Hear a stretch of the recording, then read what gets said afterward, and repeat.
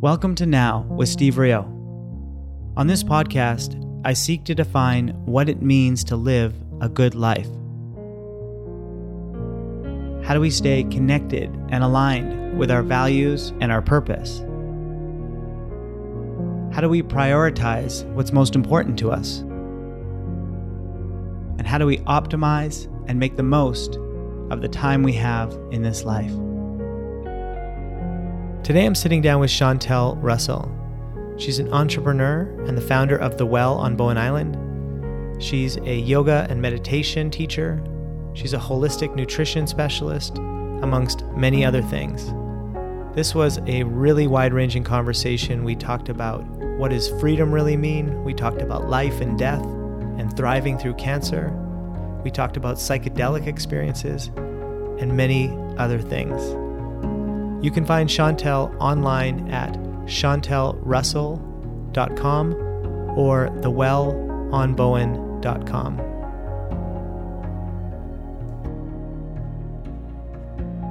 I hope you enjoy the conversation, and if you do, make sure to subscribe to this podcast wherever you're listening. You can follow me on Instagram at Steve Rio. And if you're interested in learning how to increase your performance, resilience, and well-being, check out Nature of Work. It's a personal operating system to help you live life to its fullest. You can find us online at natureofwork.co or on Instagram at the same, at natureofwork.co. Otherwise, I hope you enjoy this conversation as much as I did. Are you feeling good? Yeah. You ready? I'm ready to roll. Well, welcome. Thanks for being here. Thanks for having me, Steve. Right on. I've asked all of my guests this so far, but I feel like there might not be so much of an answer for you, but is there a difference between your LinkedIn bio or your company bio or something than how you would describe yourself personally? Yes. There is. Only in that I bring in a little bit more ceremony and ritual into the work that I do, and that might not necessarily be reflected on my LinkedIn profile. Is that part of your corporate persona? Not so much, but... Do you have a corporate persona? I think my LinkedIn profile is as corporate as I get, which is yoga and meditation. But I don't mention that I treat everything as a ritual. For me, life is one big ritual. So really bringing the sacred to everything that I do is part of my, not only the work that I do, but just the way that I live my life. Right. So this is kind of a fun podcast because it's my first on Bowen Island and in my home here. And when did you move to Bowen Island and where did you come from? What spurred that? How did you get here? We've been here, it'll be 8 years this coming December, so I'm not sure when this will air, but my husband and I moved here a year after our son was born. So we lived in Yaletown on the 23rd floor of a high-rise condo, and I had this beautiful home birth in the condo in Yaletown. And after my son was born, I went through some pretty intense health challenges. And when I was through that, we wanted to just be in nature and get out of the city, and we needed more space. So we opened our search options when we realized, we didn't want to necessarily live in the suburbs. We were looking for a more natural way of life, and we found this beautiful home on Bowen, so we decided to give it a try, and that was almost 7 years ago. Wow. What's that transition been like in terms of lifestyle change for you? The biggest thing I noticed was the shift in my nervous system, actually. We found that moving here, we slept a lot better, because when we lived in Yaletown, we were surrounded by a few hospitals and a fire hall, so it was really common to hear sirens all night and people coming home from the bar. And when we moved here, it's totally dark. There are no street lights. There's no noise. And so just the quality of sleep. And over a few years, realizing how it shifted our whole nervous system to one of just feeling less wired and tired, but just more deeply relaxed. Yeah. So I feel like it's been very nourishing from that perspective. And I always looked at it as a temporary move and sort of with this open-ended, we'll see how it goes kind of attitude. But things have unfolded so beautifully. I have a yoga studio here now, and it's a really beautiful community to raise children in. And so there's been a beautiful deepening process as well. It's been great. It's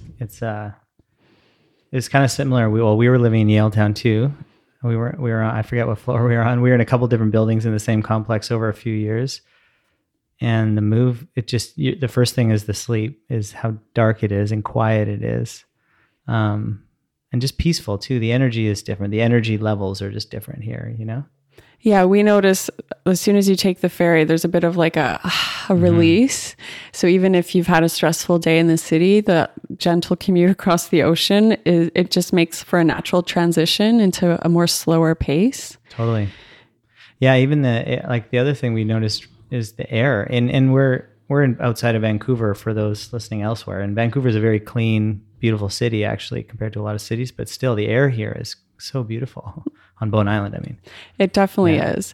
And recently I was reading about a trend in Japan called forest bathing. Yeah. And it's a thing. It's a therapy that people sign up for, and they intentionally go and spend time in the forest as a form of therapy. Right. And I feel so lucky that we can do that at any time here, because we basically live in a giant forest. 100%. And just understanding from a more scientific point of view, the benefits of being in nature have sort of validated that sense of well-being that kind of has happened organically here. It's like, there's a reason, because the trees emit essential oils that are really calming to the nervous system, and they help to boost serotonin, and they boost your immunity. And there's all these different reasons why forest bathing is a thing.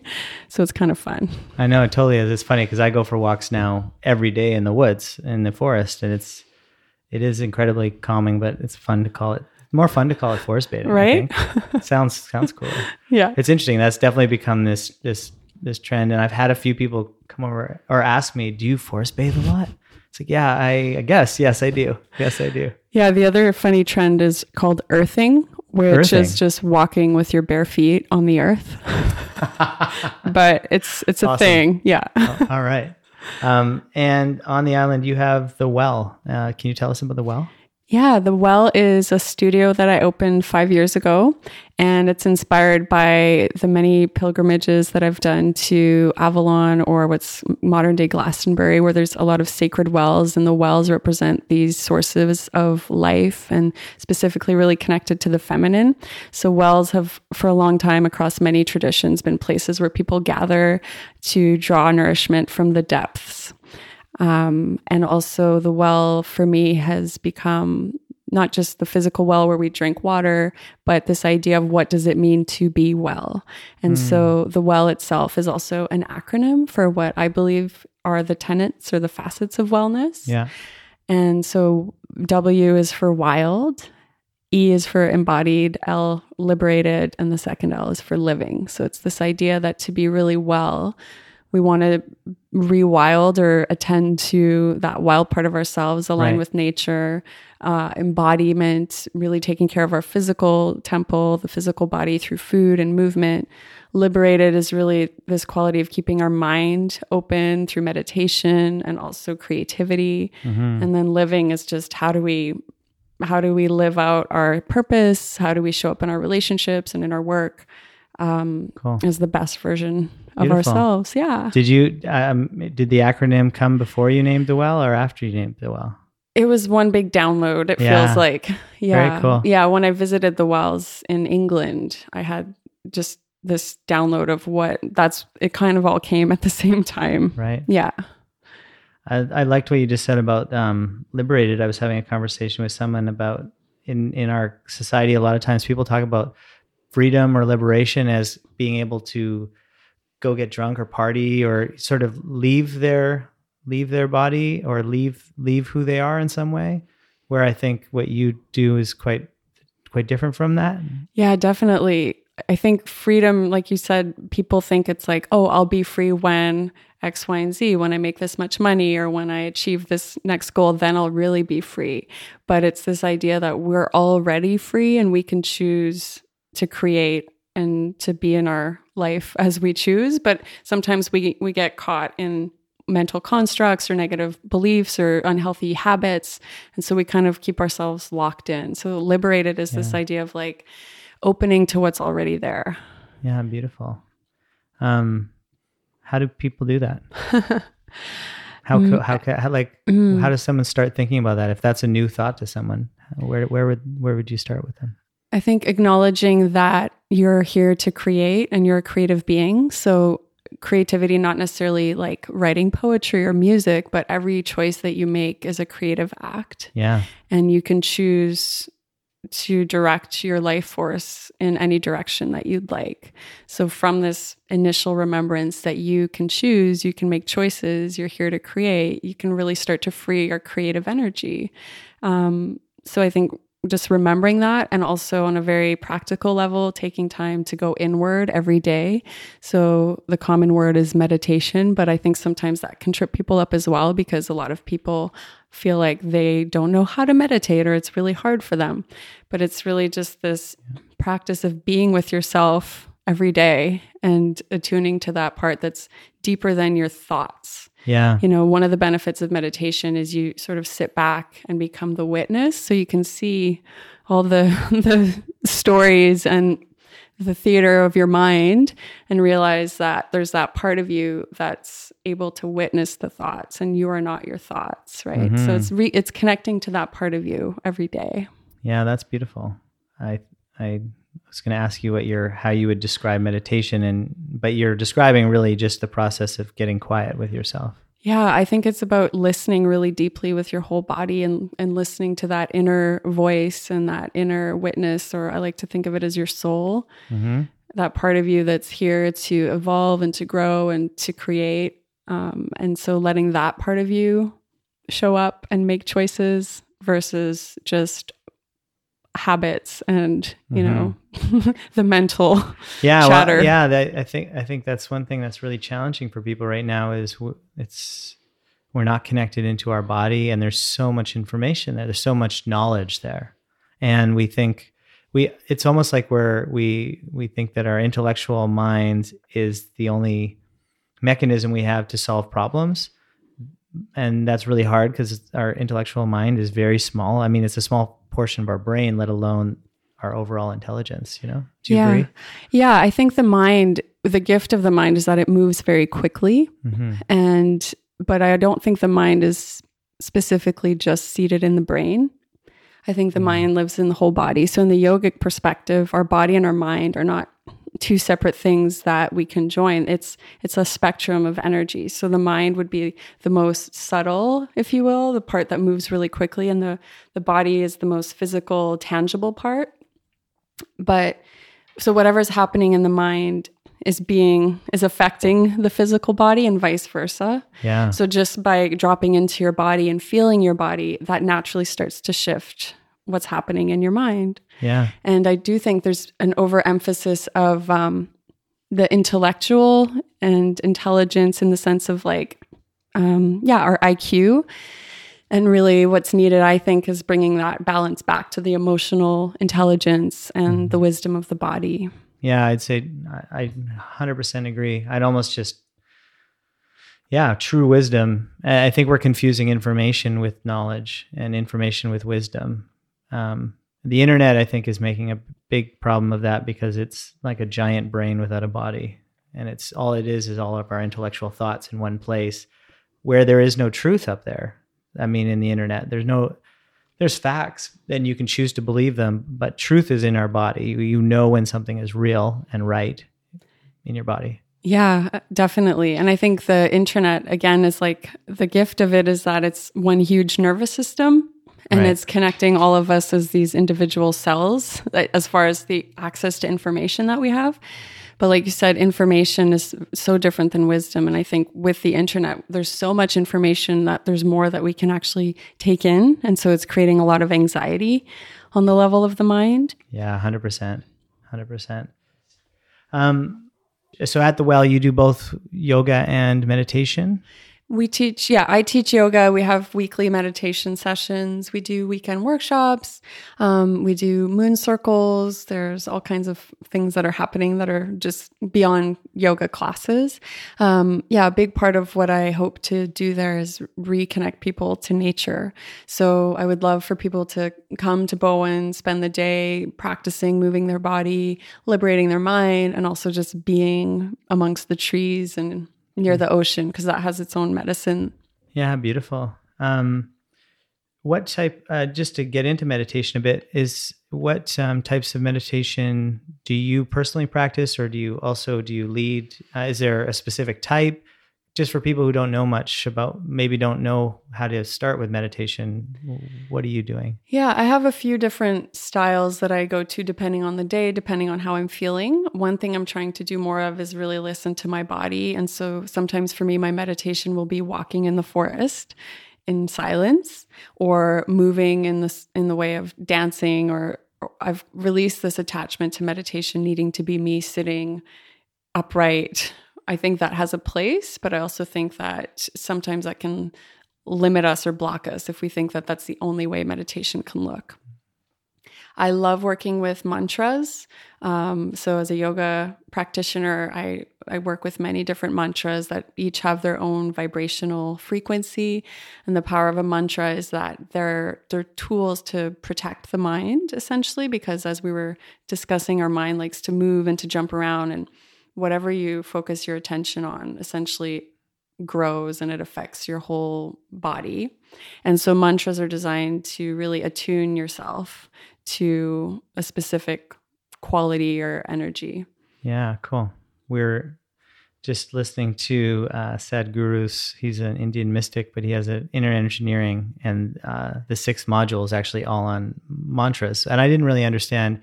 I knew the mantras were sounds or things you would say, but I wasn't sure if they were just purely to focus the mind, or they were specific words in a Sanskrit language or something, but they're actually different tones or vibrations that vibrate in different parts of your body. Is that right? Definitely. Like that? Yeah. I mean, it's the science of sound. If you think of sound as vibration, everything's made of vibration. So it would make sense that whatever mantras you're repeating is affecting the overall vibrational tone of your whole body mind. So different mantras or different sounds would have different effects in the body and in the mind. Interesting. So there might be one for, calming, or for different types of emotions, or what does that mean? Yeah. So some mantras are really powerful sounds to recite for protection, for example, or some are really clearing mantras. If you feel like you've gone through some hardship or there's some things that you want to release, you can work with specific mantras as like almost cutting the cords. Wow. Some mantras are for abundance. So again, thinking about the mind and a more prosperous mindset. So yeah, and you can work with sounds, or every deity in the yogic tradition has their own mantra. So you can get really, really elaborate with mantras, but you can also just chant one sound. So if talking about the energy body, every chakra or energy center has its own seed syllable, seed sound. So if you're wanting to work with specific parts of the body or your life, you can start by just reciting those seed sounds, and that starts to move the energy. Wow, cool. It's a very vast and ancient science. Yeah, and it's actually one of the like full yoga, there's like lots of different types of yoga, and one of them is specifically just based around sounds. Is that right? Yeah, there's a whole system called Nada yoga, and Nada is sound essentially. And it's this, our subtle body. So we have our physical body that we can see, our muscles, our skin, and all our organs. But we also have our subtle body, which you can think of as our energy body, through which our life force flows. So the channels through which our life force flows are called nadis, which are like rivers, or you can think of like the strings of a guitar, almost like when you pluck the string, the vibration moves, right? So the sound moves energy through the subtle body. Wow. Yeah, cool. A lot of people, I don't think I really realized this till fairly recently, that yoga is not what we understand to be yoga here. What we understand to be yoga here, the physical act of yoga that you teach, and that it's really valuable, is one of many parts of what yoga fully is. And Is that right? Yes, of course. Yeah. So the physical yoga is very much. How many are there? Sorry, the there's postural choice. Yeah. So there would be 8 limbs in traditional sort of the Ashtanga system. So meaning, if you imagine that yoga is a holistic system, if you imagine it was a flower, the physical poses would be just one petal. Yeah. Other things would be meditation, breath work, learning to focus, being not attached to the outcome of things, and then reaching this state of oneness. So it's this idea that you can really, it's a holistic way of living, and the yoga postures are just one way to get there, if you will. But yoga is really, I think of yoga as not something you do so much as a state of being. So it's really that state of feeling oneness with yourself and with Creator. And there's different ways to get there. Yeah, yoga, the word actually means unity. Exactly. Yeah. Right? Yeah, it comes from the word yuj, which means to yoke. So if you think of the imagery is the oxen that are yoked together, and so they're moving side by side in one direction. So it's to unite or to join. And depending on, the more esoteric or spiritual side of it would be you're joining the small self with the bigger self. Or what does that mean? So the small self could be connected to like the ego, how we understand ego being, and the bigger self being that more divinity, the divine within us. Universal self. Yeah, exactly. Oh, I see. Yeah. So it would be like connecting the individual with the universal. Beautiful. Yeah. So that would be one perspective of seeing that. Yeah. I think that's another thing that only in the maybe in the last year, maybe a little longer, that have I been becoming fully aware of this, starting to think of it as one consciousness, that we're all, I think I've experienced this throughout my life, but realizing that we're actually tapped into a greater consciousness, and we're more of an antenna than a creator of thoughts and ideas and understandings and knowledge. Yeah. In the tantric tradition, which is one of the lineages of yoga, the tantric view would be that we are essentially the eyes of the one source or one consciousness seeing itself in multiple ways. Right. I've heard similar things to that. Yeah. That's amazing. So if you think of like, we're one source, one consciousness experiencing itself through all these different forms. Wow. That's very much the tantric view. So then it changes things. Instead of our spiritual practice as being this like linear trying to get somewhere, it's really about removing the blocks that keep us from experiencing that oneness all the time. Yeah. Because it's always available to us. So a lot of these yogic practices were designed to clear the physical body, the subtle body, so that we can really feel that connection with source, with that higher consciousness, and know ourselves as that source as well. Yeah, beautiful. I think that's why things like gratitude and gratitude is one example of how to connect with the things around you and just be grateful for whatever is, because you're connected to what is, and that's all there is. I think gratitude is the highest prayer, and I start and end every day with gratitude. Interesting. I was just about to ask, do you have specific practices that you have in the morning, in the evening? What are those? Yeah. Well, I'm a big lover of Ayurveda, which is the mother science of yoga. And Ayurveda comes from 2 Sanskrit words. So Ayur means life, and Veda is wisdom or knowledge. So it translates as the wisdom of life, or it's this whole body of practices of how to live well, essentially. And a big part of Ayurveda is creating a daily rhythm, or what's called dinacharya. And so it's these very simple, practical things that you can do every day to align to this higher consciousness or to the sun, essentially. So for me personally, my dinacharya, or my daily rhythm, is really guided by aligning my my daily habits with the energy of the sun and the moon. So I try to wake up about an hour before my family does, so that I can have time. I usually start my mornings with a little bit of reading. I find I'm not totally ready to do yoga right away. I usually do that a little bit later. But I start by consciously not reaching for my phone, which you helped me with through your Nature of Work program, because I admit that I move in and out of that sometimes. I think we all do. Yeah. But that's an intentional part of my practice is reaching for a book or doing something that's more helps me attune to, you know, spirit. I find reading in the morning is it's slow, so it's calm. Exactly. Yeah. It's like a nice slow way to wake up. And then I have a big glass of warm lemon water, which is a really just nice way to clear sort of the grogginess of sleep. And then usually I'm really into the mundane, like getting my son ready for school and breakfast. And then when he's in school, that's when I sort of get into my movement practice and things like that. So my practice is really peppered throughout the day, as far as I try to really infuse the sacred into things that I would do all the time, like eating. Eating is a really big part of my spiritual practice, as far as giving thanks before I eat, and trying to eat in a way that's really appreciative of the food that I'm receiving. I try to eat my biggest meal at lunchtime, which is a really big part of Ayurveda, because the sun is strongest at midday. And so our own inner sun, our digestive fire, is a reflection of that. I didn't know that. I do that. I eat the same way, but you I didn't know that was. Yeah, it's an old part of Ayurveda that we want to try to stoke. It's called Agni, your digestive fire, and it would make sense that your own fire reflects the fire of the sun as far as the cycles go. So eating your biggest meal midday is really healthy for your digestion. And then I usually try to do a little bit, definitely some physical movement every day. So for me right now, like before I came here, I went for a walk in the forest. You're a forest bather. I'm a forest bather for sure.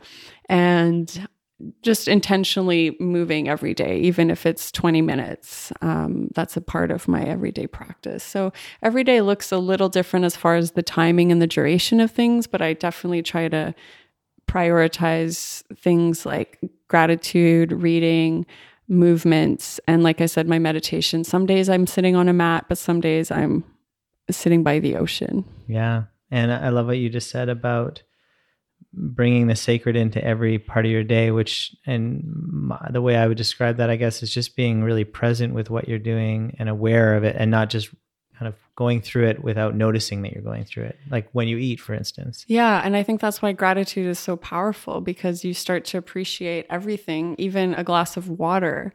If you see the water for the gift that it is, it's hard to take for granted how lucky and privileged we are to have access to clean drinking water. Mm-hmm. So even something as simple as appreciating the water that you take in, the air that we're breathing, there's so many things to be grateful for. And then on the physical level, gratitude helps to lower cortisol levels, which is those stress hormones that are overly active. Did you learn that from Nature's Work? Maybe. Did you know that? You probably knew that.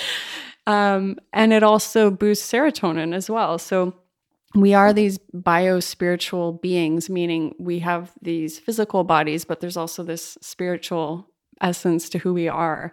And so we want to really be tending to both part of ourselves. And I think gratitude is one of the best ways to nurture our body and our spirit. Yeah, beautiful. I definitely practice gratitude every morning, and that's why it's part of the Nature of Work morning routine. It's funny what you described, because all Nature of Work, at the root of what the program is, it's a bunch of pretty prescriptive things, but at the root of it is just, hey, just be aware of what you're doing and how you're doing it, and be intentional about that. And here's a bunch of ways you can do that. And the hope is that people learn, try things out and understand, if I'm intentional about different practices, or when I eat, or how I socialize, or how I do my work, then it feels better, and I achieve at a higher level, but I just feel better doing it. And then people can figure out how they want to do it on their own, because it is a personal experience, and doesn't have to be the exact same process every day. I like to say, make the habitual ritual. Nice. Make the habitual a ritual. So because we are these physical bodies or these beings with physical bodies, and most of us are householders, meaning we have relationships and jobs and we need to pay the bills, like we need to be in daily life, right? So this is also very much part of the tantric path, is embracing worldly life and not seeing it as this separate thing from our spiritual life, because I think there is that tendency to think of the spiritual as having to remove yourself from society and go meditate in a cave and achieve some sort of union with God and then just stay there. But the idea is that, yes, it's important to take those times to retreat and to do these practices, but the whole point of it, or the invitation, is that so you can move back into your daily life more awake, more aligned, and really tuned in to what you're here to do. I love that. Yeah. that's how I believe that's happening on a societal level right now, where we're starting to, there was definitely a time where, well, in my job, my company does terrible things, but at home, I'm a good person. Like I work for a big oil company or something. I mean, I don't want to demonize anything right now, but then at home, I'm a great person, or in my community, I'm great. But I think people are starting to realize that what you do throughout the day, everything that you do is connected to your spiritual self. That connection is starting to happen on a societal level, I think, right? Do you see that happening? I hope so. Yeah. And I also think if we go back to this word of yoga as union, it's really being authentic. Yeah. And not seeing your home life and your work life as two separate things. Even this whole like work-life balance, when I hear that, it implies that your work is not part of your life. Right. Or that one has to take the place of the other. Yeah. And I think if we look at our whole life as this one experience that we get to move in and just bring ourselves forward into all these different life areas and create less separation. And I think that there is a little bit of like, it starts within definitely, and from the grassroots level, and also some of the organizations and the structures need to change as well. Yeah. So I think from whatever work field you're in, you can create change, whether obviously it begins with yourself, but even small changes like your home life, some habits that you do, but then it can ripple outward. Yeah, for sure. I think that naturally there is a shift in consciousness happening, and younger people are looking for that out of the gates. Like they're realizing it early on that what they do needs to be aligned with their purpose. They're trying to figure out, we're talking a lot about purpose these days, which sometimes I find to be a bit of a misguided conversation, but at the same time, it's great to hear that, I think. So. Yeah, when I hear purpose, because I agree, sometimes it feels like, oh no, what is my one purpose in this life? And it can be a little bit paralyzing because we feel like if we don't get it, we're messing up somehow. But I think purpose is more of like, what are the gifts that you have, that you alone carry, that nobody else has? It's like the way that Steve vibrates is different than anybody else. So just bringing your presence to something is living your purpose. Yeah, right. So it's not even about it outwardly looking like one thing, but it's just really bringing your full attention to what you're doing, I think. 100%. And when I speak to people, like I did a talk recently and was talking about that specific thing, instead of looking outside for your purpose, look inside for your purpose. When you get quiet and when you tune out the distractions all around you, your purpose becomes really wildly obvious, I think. Do you know what your purpose is right now? Yeah, my purpose is to expand my own consciousness and the consciousness of those around me. Beautiful. I think that's it. Yeah. So what's lovely about that is you can do that through lots of different mediums, which obviously that's guiding your life choices right now. So it's like this remembrance that your purpose is not necessarily one thing that looks a certain way for the rest of your life. That's right. It can evolve, and it doesn't. I think what's important, is not to get too wrapped up and make it some egoic thing. Because I had another purpose, a statement that I had written for myself. We did a personal workshop that was really interesting. It was for young men, and it was great because it got people thinking about purpose. And for me, it just was like, here's the exact words for my purpose statement. And then I realized that's really wrapped up in myself. It's not really about me. It's simple. It's to generate more life around me. Like, I think when it boils down to it, that is actually all of our purpose. Like every living thing is to generate life around us. Beautiful. Yeah. To create, I think that's part of it. Yeah. And not it doesn't need to be much more than that, actually. Yeah. Do you have a purpose statement? Or like some, Yeah, I do. Right now, my purpose is to empower I specifically work with women. So modern women with ancient wisdom. So empowering modern people with ancient wisdom. With their own, like helping them tap into their own ancient wisdom? Yeah. And also reclaiming ways of sitting together in circles, singing together, being in nature, realigning to the seasons. These are all things that no matter where we come from, our ancestors would have done.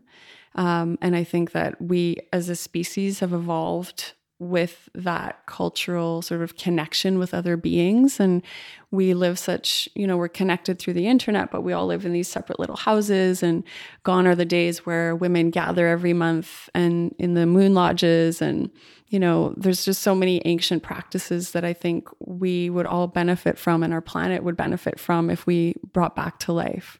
So Cool. Things like, moon circles is one way. What's a moon circle? A moon circle is when people gather to honor either the new moon or the full moon. And really, it's about remembering your own cyclic nature. So if you think of the moon, it moves through phases. She moves through phases every month. And so it's a way of setting new intentions for every month or every lunar cycle, and really just honoring the cycle that has passed, sort of clearing it out as you continue to set new intentions. Yeah, so nice. It's like a nice practice of just reconnecting to your own creativity. And also with women, anciently women used to bleed in alignment with the moon. So just reconnecting like our physical cycles with the moon, Right. and how our hormones are so deeply tied to the rhythms of the moon, is a really healing practice. Interesting. Yeah. Yeah, and something I learned recently for men too is that just like women have a cycle that's not quite monthly, the 20-something days, men have a hormonal cycle as well. Yes. I don't know much about it. I don't know as much about it as well, but you're right in that men's hormones are a lot more consistent throughout their life. So they start with a lot of testosterone, and then it starts to slowly decrease over like a more long period of time. Whereas if you were to look at women's hormones, they go up and down. There's about 4 hormones that move like waves through every moon cycle. Oh, so we're really? a lot more cyclical, but men do there's little fluctuations within the testosterone levels every month. Yeah. So even if you're, not a bleeding woman, Yeah. you can still connect to those cycles of the moon, in the sense of thinking of, if we were to break it down, every month has 4 weeks approximately. The new moon is very much connected to the energy of winter. The week after is like the spring, the summer, and then the fall. And then the new moon would be the winter again. Which is a natural cycle to complete something in your life or some, yeah. Exactly. So even thinking about how, if every month you were in this cycle of, you could apply it to a creative project, for example, and just checking in every new moon, sitting down and thinking of, okay, what seeds do I want to plant for this next 4 weeks? And what am I ready to release? What's not working from the last cycle? So it's just staying, tuning in and checking in with yourself, is one way of realigning to nature, on a really practical level. Because if you think of the moon as this cyclical body, I think that we can bring that back to our daily practices, just like we started with talking about sleep, right? Really honoring that we all need those downtimes of sleep. In the same way, I think creatively speaking, we need those times of more fallow, sort of going inward and not quote unquote doing as much on the outside. Yeah. But those are just as important for our creativity and our well-being. They're just not as valued by our culture. Yeah. It's really interesting how as humans we've fallen out of understanding all the different cycles that exist within our body and with around us, right? Like the circadian rhythm which is the day, the 24-hour cycle, but there's also the ultradian rhythm, which is this 90-minute cycle that goes throughout our day and throughout our night. That's our sleep patterns, which we go through different stages of sleep over about 90 minutes, but even during the day we have 90-minute cycles. So, and I'm sure that there's smaller, I'm sure like everything in nature, it gets smaller and smaller and bigger, but and then you're talking about monthly cycles, roughly like the moon cycles. And these are all things that when you connect into them, you start to understand that there is a natural rhythm within you as well. Yeah, absolutely. And I think that that's really what becoming healthy is reconnecting to those cycles in some way. And if you think of the cycles that we're describing, they all have the polarities of the more solar sort of outward moving energy and the more lunar of inward, and sort of the ebb and the flow of, and that's what creates the balance. And I think that problems arise when we're out of balance, when there's too much of one. So that's a big part for me, is just reconnecting to the feminine energy, in the sense of like the more lunar. And again, this isn't just about women. It's just that quality of being more reflective and cyclical, and honoring those times of pausing, letting go, creating space for something new, and not being in this constant solar production mode. Interesting. Yeah, that makes sense. And I'm interested because for me, nature of work, I believe oftentimes people look, I find that young people think, oh, how did you make that decision? And how did you choose to do that? And I find that things emerge sort of organically, right? Things happen in your life, and that sparks some new idea or a new belief system or new exploration. And so for me, nature of work, I think, was really sparked partly by moving here. Was that like, do you think you'd be thinking about these things had you not moved here? Were you already thinking about them? Was this, I don't know, how did they connect? Well, yes and yes. So when I mentioned when my son was born, I went through a big health challenge. And so I was diagnosed with Hodgkin's lymphoma, which is a type of cancer. And I was only 28 years old. And at the time I was very much into yoga. And I was also working for a company in the US that led teacher trainings and retreats. And I was in a very high organizational managerial job. So I was traveling a lot. I was sort of on the go all the time. And so I was very much, although I was connected to yoga, the way I was living was very misaligned, if you will, in the sense of I didn't really honor rest. I was very overly and you're active. Flying a lot? I was flying a lot. I was living in a concrete building off the floor. So there was a lot about it that, looking back, I can see how something like cancer could have manifested in that imbalanced state. And so when I was going through that, for me, it wasn't about eating healthy food or exercising, because I was already doing that. So right away, I started asking the deeper question of what is this really about for me, as far as, what does this disease have to teach me? Because I do think that, going back to gratitude, everything has something for us if we're willing to look at it as a teacher.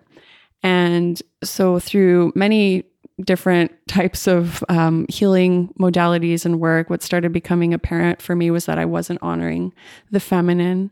And so coming to Bowen was one of those, it sort of happened simultaneously. Like, I came here to heal, and part of healing for me became re-holing myself, and healing and whole come from the same root word. So if you think of to be whole, it's really honoring the masculine and the feminine, the solar and the lunar. Right. So re-holing myself was really reconnecting to this part of me that I had let sort of go dormant for a long time. Wow. And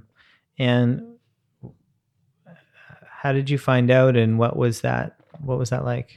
Like finding out that you had cancer? And yeah, well, I had a home birth, as I mentioned, right. And I was pushing through a really hard contraction, and the way that I moved my neck, my husband noticed a lump just above my collarbone. Wow. So when I was in labor, and he pointed it out, and the midwives looked at it, and we were busy doing something else, giving birth, and they said, it's fine, we'll look at it tomorrow. And so that was the original emergence, if you will.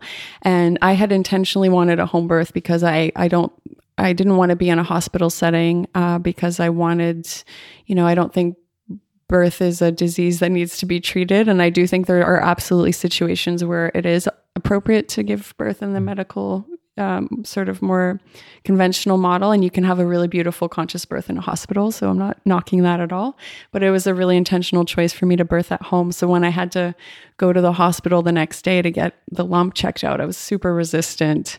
Wow, but that must have been such a roller coaster.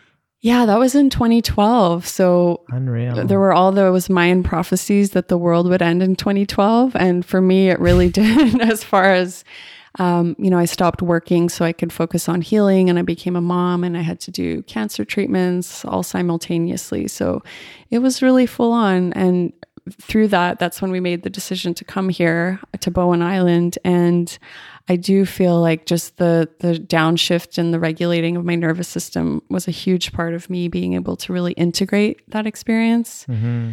and to heal.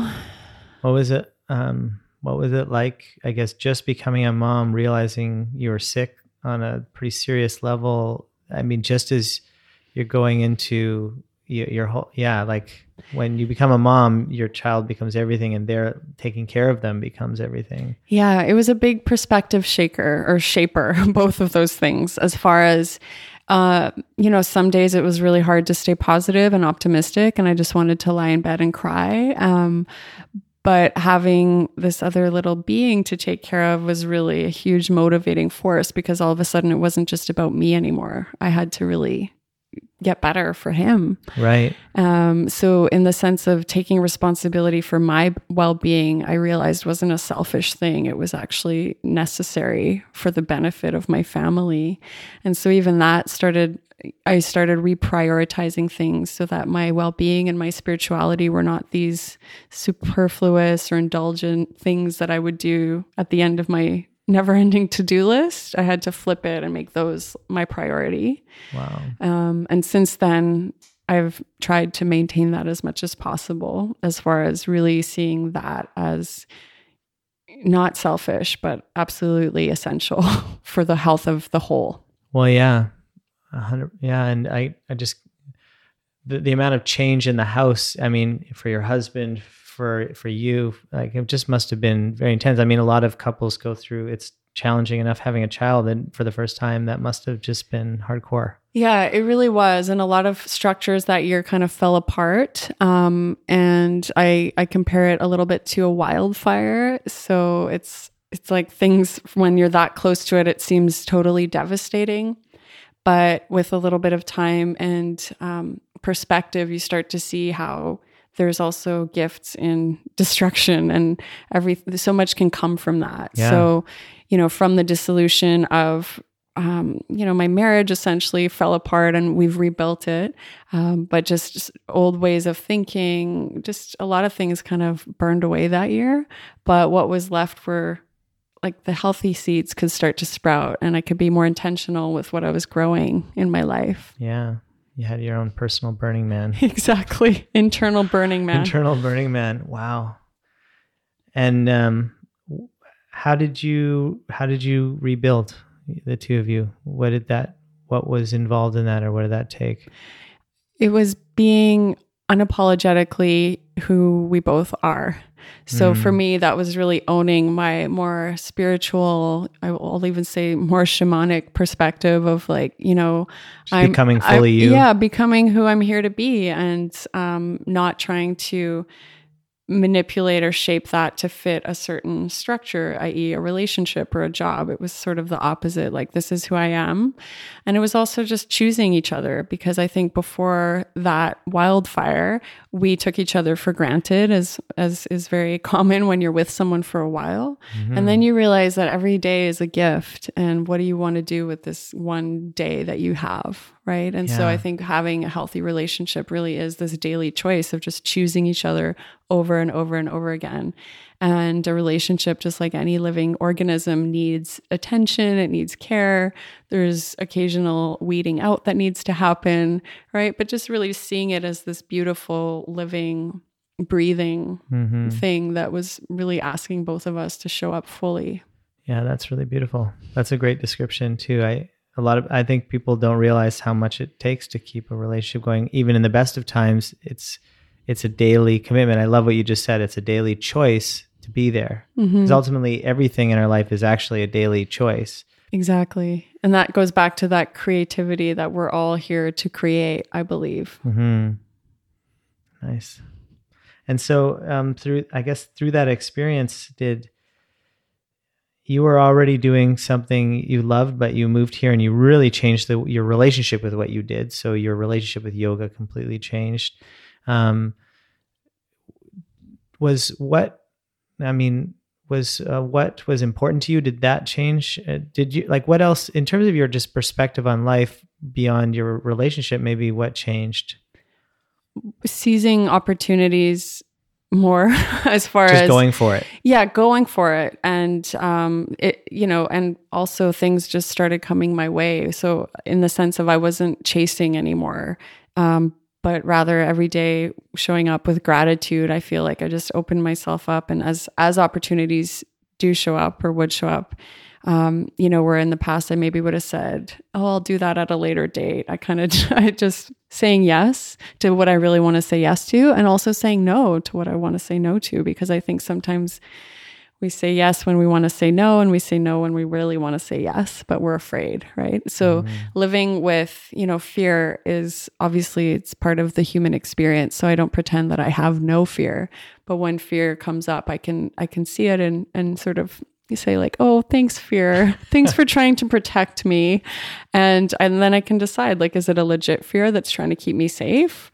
Or is it a fear that's keeping me from living and just going for it when it feels right? Yeah. Do you look at the wildfire year? Or was it a year or two? Yeah, it was about a year of treatments. Yeah.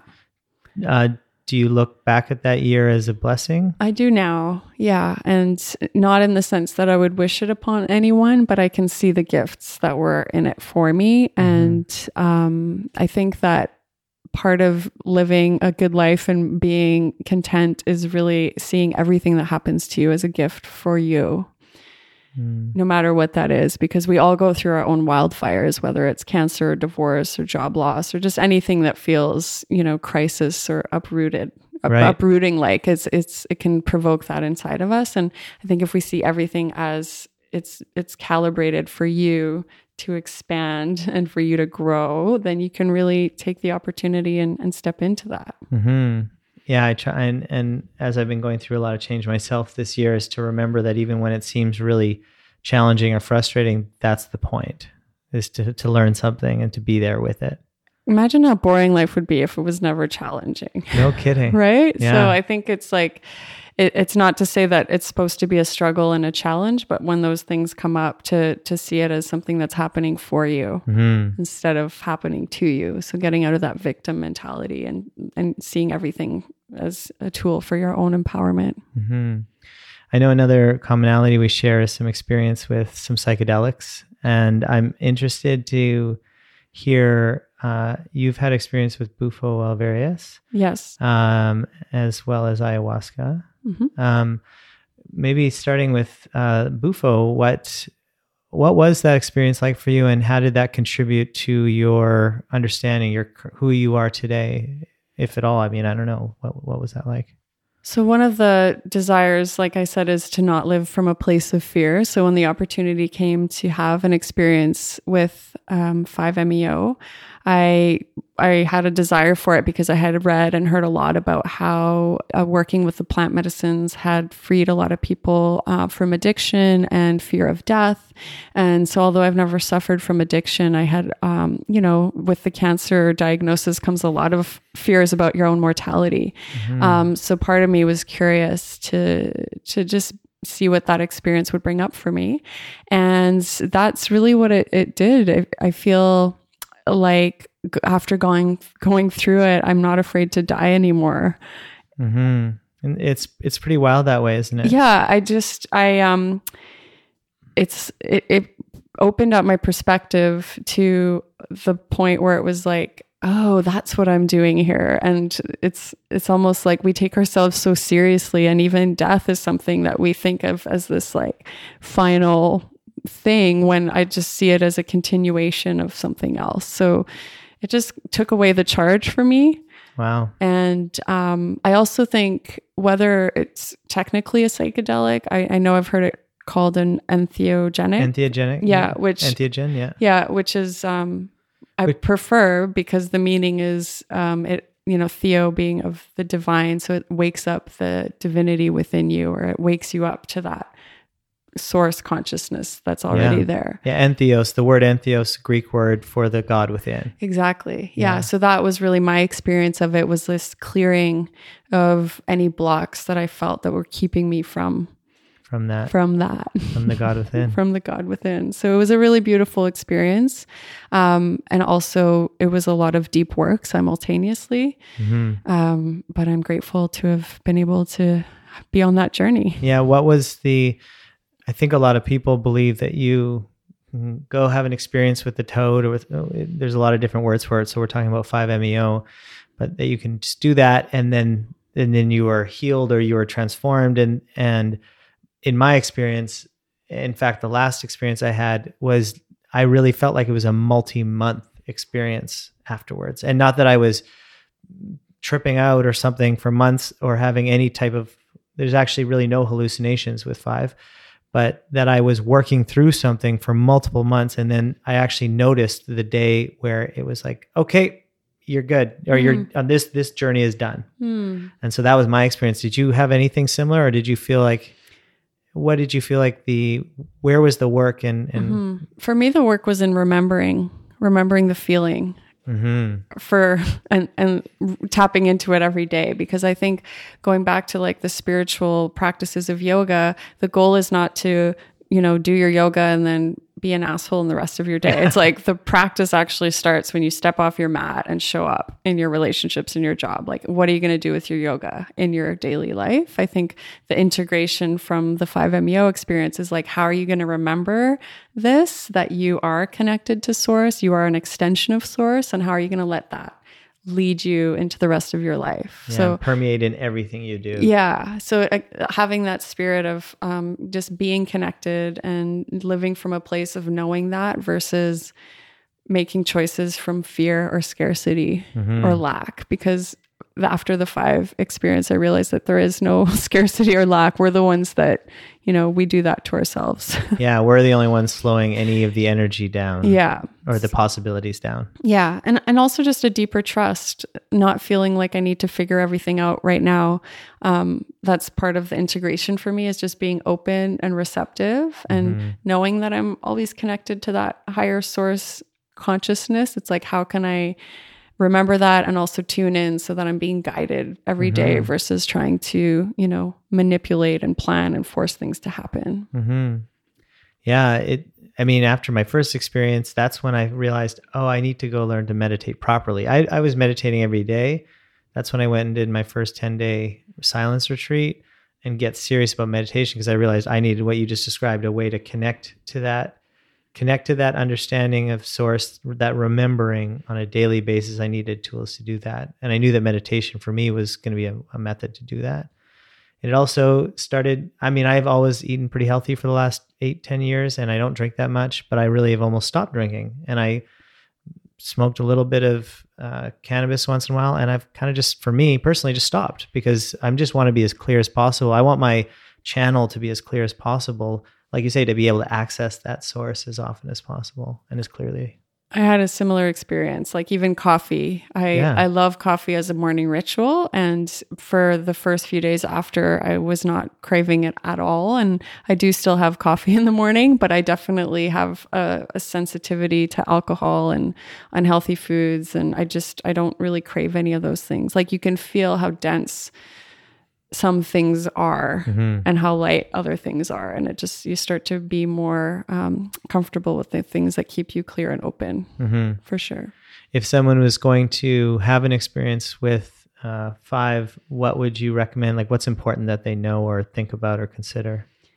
Definitely the medicine or the plant medicine practitioner that you plan to journey with. Make sure that you know them and you trust them. Both experiences for me were really ceremonies that I felt were held in a really sacred way, and really seeing it as a spiritual journey and not just some trip that you're going on, as far as looking at it as a soul journey and just trusting who you're journeying with. And so how is ayahuasca different than your the duration of time, first of all. Yeah, obviously it's a different. Yeah. So the ayahuasca journey was several hours for a few nights in a row. The actual experience of being on the plant medicine was very similar in the sense of being in that vibration and that feeling of oneness with Creator was really beautiful. And just this feeling of bliss is the only word that comes to mind. But a really deep peace and love all simultaneously, and just feeling how our cells are vibrating with this energy of deep love and joy. And that was my experience with both of them. The ayahuasca is a purgative, so you purge, which was not my experience with Toad at all. So that was that was something that was different about it. But it was also, it actually felt really good in the sense of there was some clearing that happened through that for me. Yeah. And yeah, they work together. I feel like they're plant, spirit, sister and brother. And so they're very similar in what they want us to wake up to. Yeah. That's what I find it's interesting with my different experiences, is that at the root of them all is the same message and the same information. They're like the same root knowledge is connection and unity to oneness, right? Definitely. Some of them you just need to do more of it than others. Yeah. And I don't think it's for everyone either. Yeah, totally. There were one of my sisters in the circle where I sat last week with ayahuasca. She was very clear that she doesn't need to do this anymore. And that was echoed by the woman that held the ceremony for us. It's not for everyone. And sometimes your work with it is done like the first round, or sometimes it's not necessarily a relationship you need to have. So I also think trust your intuition. And if it is something that you're called to, I do think that it'll call to you very much. Like you just feel the beckoning towards it. Right. And and the other thing I think about with it is if you are feeling, if it's become like, if you're doing it all the time or something like that, there's something off with your relationship with the medicine and perhaps the experience. Because I think, to your point, I mean, I'll see myself having other experiences, but I'm not constantly wanting to go back there or do that. I don't need to do that. It's like I've done it in the last year, and that's a lot. Yeah. Right. Yeah, I think when your relationship to it is going to begin and is going to end. You feel it. And that's the other beauty of it, is just, for me, it really brought me in my body. And seeing, we hear that the body is a temple, but you really do connect to that essence. Yeah. I think you told me that when you came out of the 5 experience, you said something like, oh, that's what yoga is. Yeah. Something like that. Yeah. That just feeling bliss in your cells, feeling God in your whole body, and not as this thing that you need to try to achieve or get to, but it's already there. And when you really tap into it, it starts to permeate everything. Cool. Do you think much? You said you've freed yourself from some fear of death, but do you think about death much? I think about death every day, but not in a morbid sense. Yeah. For me, it's a really liberating practice. Even in most yoga classes, we end with Shavasana, which is death pose. Oh, they don't tell you that usually. They don't see, death scares people, but I think that's another part of the imbalance of our culture and why we are, consuming things at an exponential ways, meaning like we're over consuming, like our relationship to death is not existent. Yep. But for me, it's, so Shavasana for me is the practice of how to die really well, because just like I want to live a conscious life, I want to die consciously. And, so that's a practice for me. And it just brings me, it helps me appreciate every day. So again, coming back to the gratitude practice, if there was no death, things just wouldn't be as sacred or special. Yeah, I totally agree. I think to look at death carefully is to look at life carefully, or to be conscious of one is to be conscious of the other. Yeah. Yeah. And the more I welcome in the sense of, think about death, the more vibrant my life becomes. With all of your experiences, and perhaps, just your understanding of death and what's beyond, because I think a part of the entheogenic experience is realizing that death is just a sort of a bus stop or something, like transition. The transition. Yeah. Do you think about legacy? Like, is legacy something that drives you, or is that something you think about? I think legacy more in the sense of empowering people with ancient wisdom. Again, even this relationship between birth and death. For a long time, people had ceremonies that were honoring births, but they were also given ceremonies to honor death. And just so if I were to leave a legacy, would be to in hoping that these rituals carry on to future generations, that they're not lost. So when I think of legacy, it's not so much a name or a brand as much as it is. Chantel Russell building. Well, maybe that sounds kind of nice. But yeah, it's really just those threads that I feel have been given to me. I want to pass them on to the next generation to carry forward. Yeah, which sounds to me more like just an organic flow of life and information or knowledge. Yeah, I think it's so easy for things to get lost now with the whole, things have to be within a tweetable, I don't know how many words is a tweet supposed to be, but, with the expanded breadth, we've lost the depth as far as making things really compact and digestible. Yeah. We forget that there's so much more also to be passed on. Yeah. And so that's my hope, is that we can maintain and connect to the wisdom of our elders and the earth and really imbue that into our technological advancements. And I know your son's pretty young. He's about 8, right? Yeah. 8 years old. Yeah. How do you talk to him about this stuff? Not like just your experience and these beliefs and things, or? Yeah, he's very, he's just naturally connected, a sensitive little guy. He's a very sensitive guy. I've met him and spent time with him. Yeah. I think the way that I pass it on to him is teaching him about the sacredness of all things. He has a really special connection with trees when we go to the forest, and he's really sad when he sees trees that have been cut down. So I think even just making that connection and teaching children that everything is sacred and is worthy of our protection. Yeah, interesting. And taking care of it. And do you feel like you've had to tell him any of those things, or does he just see those things through your actions and through the shared experience that you have with him? I feel like he just sees it, and he teaches me so much. One day he asked me, "When's God's birthday?" And so when he asks me really deep questions, I usually just spin it back to him. I say, "I don't know. What do you think?" And he responded, "When is God's birthday?" Well, he responded and he said, "Every day is God's birthday." And wow. I was so touched by that.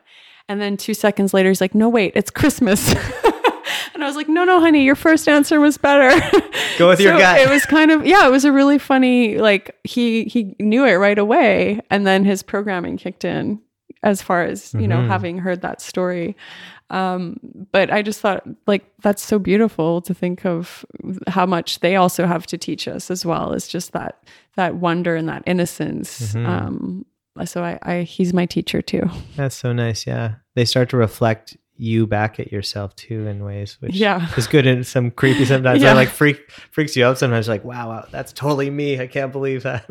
Yeah. And I think, talking about spirituality, like that's really where the rubber hits the road as well. Like I notice myself when I get impatient or if I'm not well rested or super reactive. Unfortunately, he's the first one usually that it comes into contact with. So it's like, again, coming back to the importance of self-regulation and those practices for the benefit of our children. Yeah, 100%. Do you think there's a meaning to your life or, to this life? I think that we are meaning-making beings, and that if we don't make meaning out of things, that life is quite empty. So I do think there is meaning, but I also think that we can create meaning. Yeah. So for me, there is meaning to my life. And whether I'm the only one that's putting the meaning on it, it adds a lot of depth to it. It's making the journey a lot more fun. Right. And how would you describe living a good life? For me, living a good life is being creative and bringing yourself fully to your life and sharing your gifts, however those are showing up at different stages. Yeah, so it's pretty straightforward, isn't it? Yeah. It's, it really boils down to love. So to live a good life is to love. It's to love. I think we're here to create and to expand love in all of its different forms. And you can do that in so many different ways. Beautiful. Thank you. Thank you. That's it for today's episode. If you enjoyed it, make sure you subscribe wherever you're listening. And you can follow along with my life on Instagram @SteveRio. For show notes and other info about the podcast, check out natureofwork.co/podcast or find us on Instagram @natureofwork.co. And if you'd like to learn more about how to increase your performance, resilience, and well-being, how to increase the quality of your work while lowering the stress and anxiety you feel, definitely check out Nature of Work. It's a personal operating system that has transformed my work and my life, not only the quality of my work, but how I feel every day. And with that, I'll leave you. Enjoy the rest of your day.